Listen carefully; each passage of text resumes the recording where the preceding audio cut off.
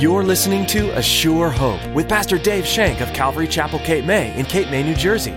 Join us as Pastor Dave teaches verse by verse through God's Word.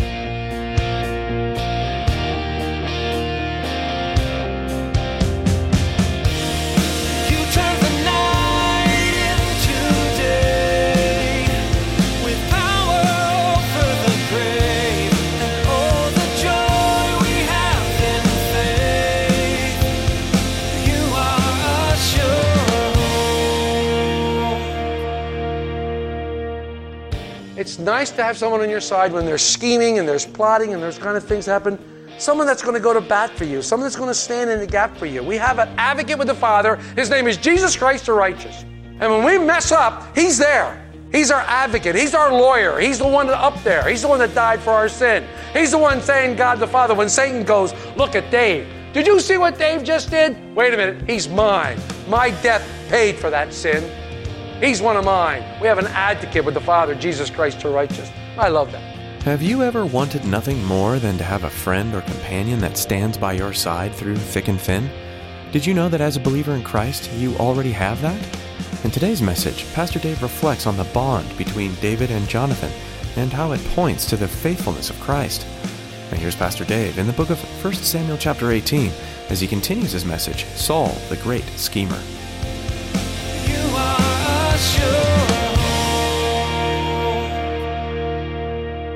So David ends up with Saul's youngest daughter as his wife. But Saul's obsession with killing David grows and grows and grows and grows. His twisted emotions have control over him. And this is what happens when we don't allow the Spirit of God to guide us and keep us. Self-control is a fruit of the Spirit. When I am in the flesh, I have no self-control. I have no self-control when I am in the flesh. Self-control is a fruit of the Spirit. And I love verses 28 and 29. Thus saw Saul and knew that the Lord was with David and his daughter. His daughter loved him. And Saul was still more afraid of David. So Saul became David's enemy continually. The king knew that God was with David. I love that. I really do. When we communicate things with the Spirit, people know that God is with you.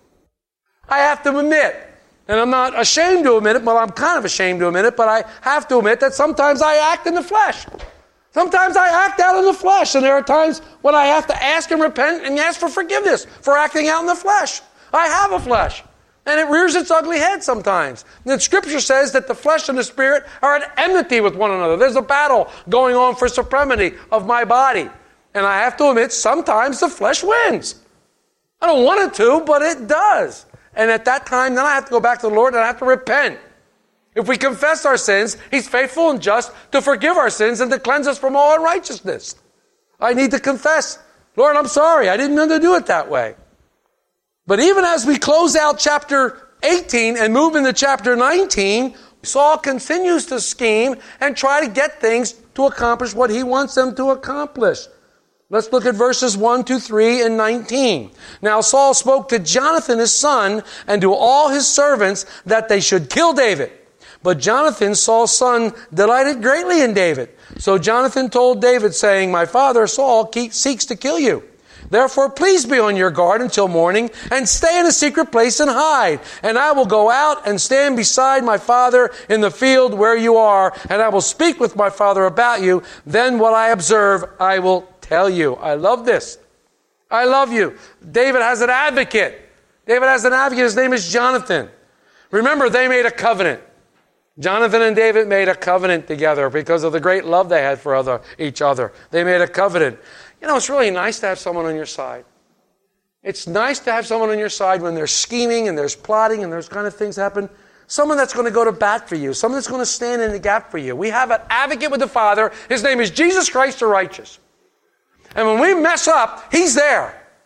He's our advocate. He's our lawyer. He's the one up there. He's the one that died for our sin. He's the one saying, God the Father, when Satan goes, look at Dave. Did you see what Dave just did? Wait a minute. He's mine. My death paid for that sin. He's one of mine. We have an advocate with the Father, Jesus Christ the righteous. I love that. I love that. Because we're children of the Most High God. We're His children. If God is for us, who can be against us? There will always be those who come against you. There will always be those with different opinions, different attitudes, and different agendas. But our hope is in God, and He will never disappoint. God doesn't disappoint. If you're hoping in man, man will disappoint you. And I've said this before. I'm not afraid of it again. If you're placing your hope in me, you're in trouble, because I will disappoint you. Don't want to. Not my want to disappoint you, but because I have flesh, I will. I try not to, but I will. But you're hoping God. God never disappoints. God never disappoints you. Jonathan goes into the field and speaks with his dad about David. Imagine that conversation was pretty cool. Look at 4 and 5. Thus Jonathan spoke well of David to Saul his father, and said to him, let not the king sin against his servant, against David, because he has not sinned against you, and because his works have been very good towards you. For he took his life in his hands and killed the Philistine, talking about Goliath. And the Lord brought about a great deliverance for all of Israel. You saw it and rejoiced. Why then will you sin against innocent blood to kill David without a cause? Jonathan goes to bat for his friend. Goes to bat. Saul relents. Saul basically relents. He says, okay, David's not going to be killed. Look at 6 and 7. So Saul heeded the voice of Jonathan, and Saul swore. Remember this. Saul swore, as the Lord lives, he shall not be killed. Then Jonathan called David, and Jonathan told him all these things. So Jonathan brought David to Saul, and he was in his presence as in time past. Wow. He brings him into the presence of the king. Saul says, as the Lord lives, he will not be killed. Wow. I'm surprised lightning didn't just fry him right then.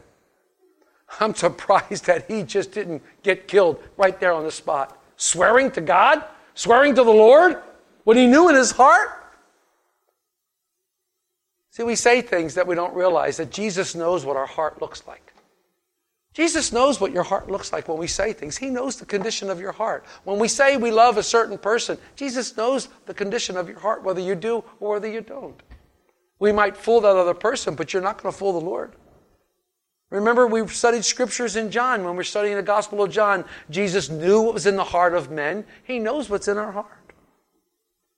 But this relentance doesn't last very long. Let's look at verses 8 to 11. And there was a war again, and David went out and fought with the Philistines and struck them with a mighty bow, and they fled from him. Now, the distressing spirit from the Lord came upon Saul as he sat in his house with his spear in his hand. And David was playing music with his hand. Then Saul sought to pin David to the wall with the spear. But he slipped away from Saul's presence, and he drove the spear into the wall. So David fled and escaped that night. Saul also sent messengers to David's house to watch him and kill him in the morning. And his wife, David's wife, told him, saying, if you do not save your life tonight, tomorrow you will be killed. So much for the king saying, it's all good. It's all good. Hang out. I got a headache. Play some songs for me. David knew God was with him, but he's sitting there playing this song, and all of a sudden he looked over and Saul's sitting there with a spear in his hand. He's like, wait a minute, what's wrong with this picture? David has a great victory. But once again, Saul is angered by it. Why does success bug people? Why does success bug people? Look at somebody who is successful, and sometimes people get resentful because they're successful. It's an interesting concept. It's what it is. It's sin. It's covetousness. It's covetousness. I want what they want. I should have that. I should be as rich as them. What's wrong with me? I should have that. Tries to pin David with the wall with a spear. It's an old trick. It's a subtle guy, isn't he? I'd like to have this guy as a father-in-law. Holy mackerel. I bet he's great around the dinner table, you know what I mean? Don't reach for any food. You're liable to get a fourth stuck in your hand or something like that. Saul's being driven by Satan. The Lord is allowing this distressing spirit to come upon Saul, and Saul's being led by Satan. He wants to kill. And he swears, as the Lord lives, he shall not be killed. This is the second time he goes back on an oath. He's going back on his oath. And poor Michael, or Michelle, or whatever you want to call her, she's stuck between a rock and a hard place. The man she loves is over here, and her father's over here. And her father wants to kill this guy. And she's stuck in the middle. She's got a bad place. She's got a really bad place. She saved the day. Even though she was Saul's daughter, the great conflict that happened, she saves the day. She told David what was going on. She made the right choice. She supported her husband. And you know what the neat thing about this is? We don't have time to read the Psalm, but if you want to read Psalm 59, this was what David wrote the night the men watched his house.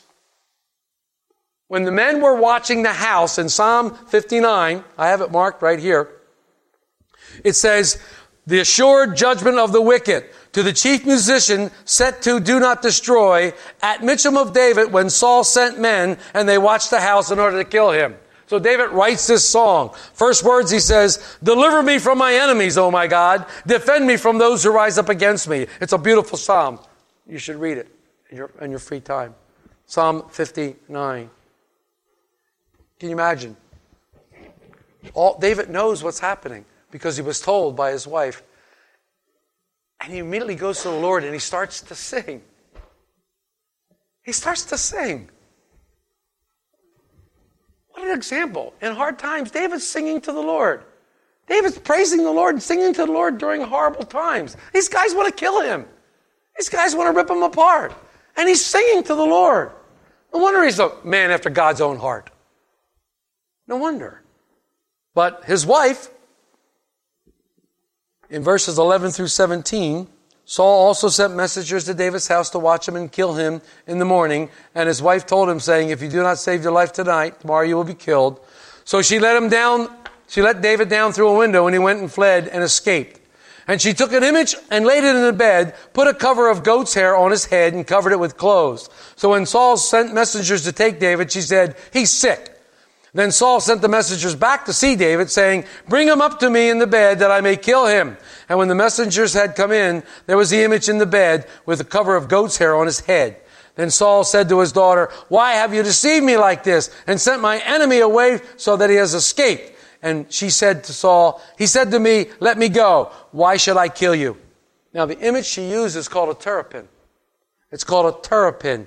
It's a household idol of fertility and good luck. She put that. The ancient Israel, they used to use it to help them worship God. They used to use it to help them worship God. Now, supposedly, they didn't worship the terrapin. These were the little idols that, who was Jacob's, the one he loved? Was that Rachel? No. Yeah. Was it Rachel? Leah and Rachel, right? Yeah. It was Rachel who stole from her dad Laban. These are the little things that she took them and hid when they escaped. Remember? When they escaped from Laban's thing, and he came and they found them, and she had these little idols, and these were terrapins. These were little things that she had. They didn't think that there was true worshiping God. But they had no business having these things. But she had them, and it helped David. It helped David. It shows he did have a good relationship, but the relationship with God, her relationship with God was weak. Because she didn't have a father to teach her about the relationship with God. Since Saul didn't have a relationship with God, how could he teach his daughter to have a relationship with God? Her relationship starts to fall apart with God and David, and therefore they have problems, and we'll see that in 2 Samuel. The saddest words, I think, in these scriptures is when Saul says, David is my enemy. That hurts me. I have people who I argue with. I have people who I'm not friendly with. I have people who don't like me, and I have to say I have people whom I don't like. But I would never call them my enemy. That seems really, really harsh. It seems against God. Enemy. For some reason, that seems like a very, very harsh word. Saul considers David his enemy. That bothers me for some reason. He was really Saul's friend. He did more to help Saul than anyone else that we can think of, but he was an enemy. and was sad.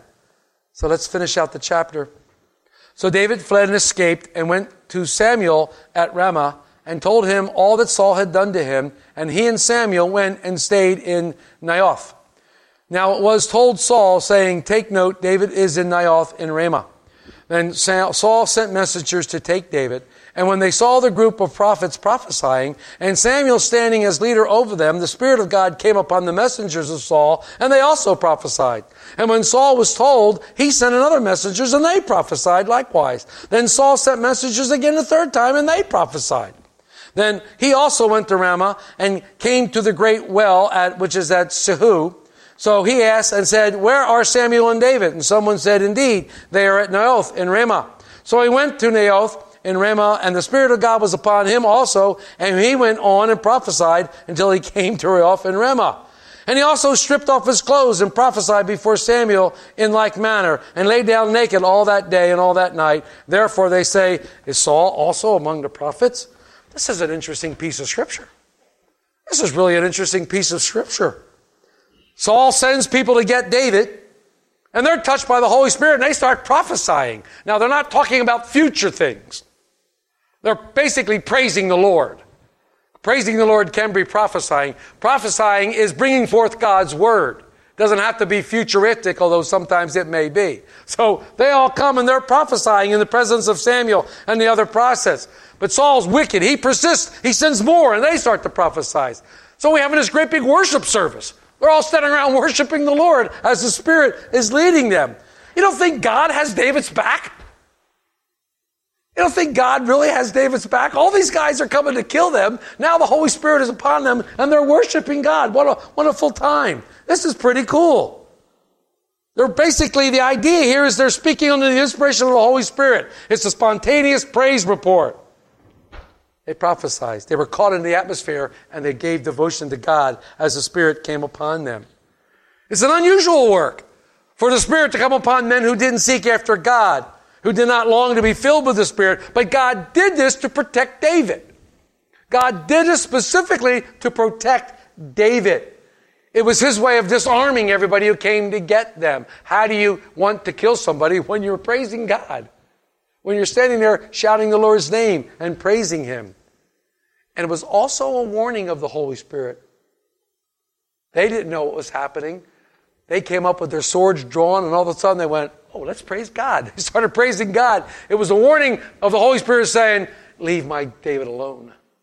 I'm with him. Don't touch him." See, we're protected.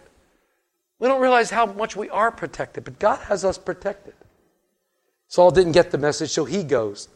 And he ends up prophesying too. He ends up sitting there with the whole gang, and they're all singing praises to the Lord. Spirit came upon him just as before.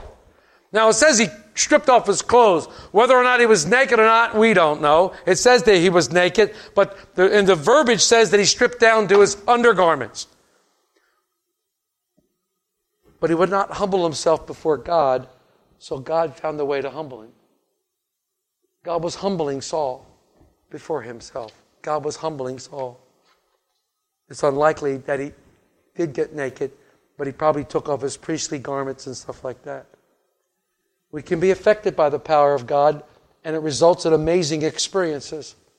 But if we're not surrendered to the power of God, our lives won't be changed.